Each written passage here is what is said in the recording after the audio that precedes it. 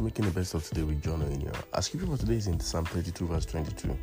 Let your mercy be upon us, O Lord.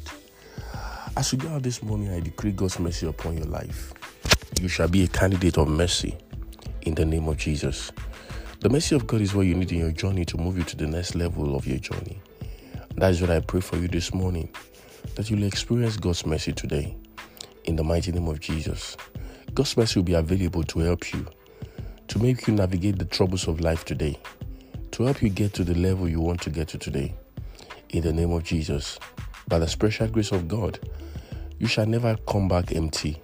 His mercy shall speak for you. In the name of Jesus, God's mercy is all you need, and you will get it today. His mercy shall be written all over you. As we go out today, His mercy shall be written all over us. Where we cannot speak, God's mercy will speak for us, and He shall comfort us today. This shall be your best day ever.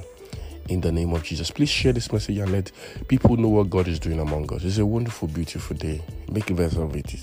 Enjoy God's mercy today. Amen.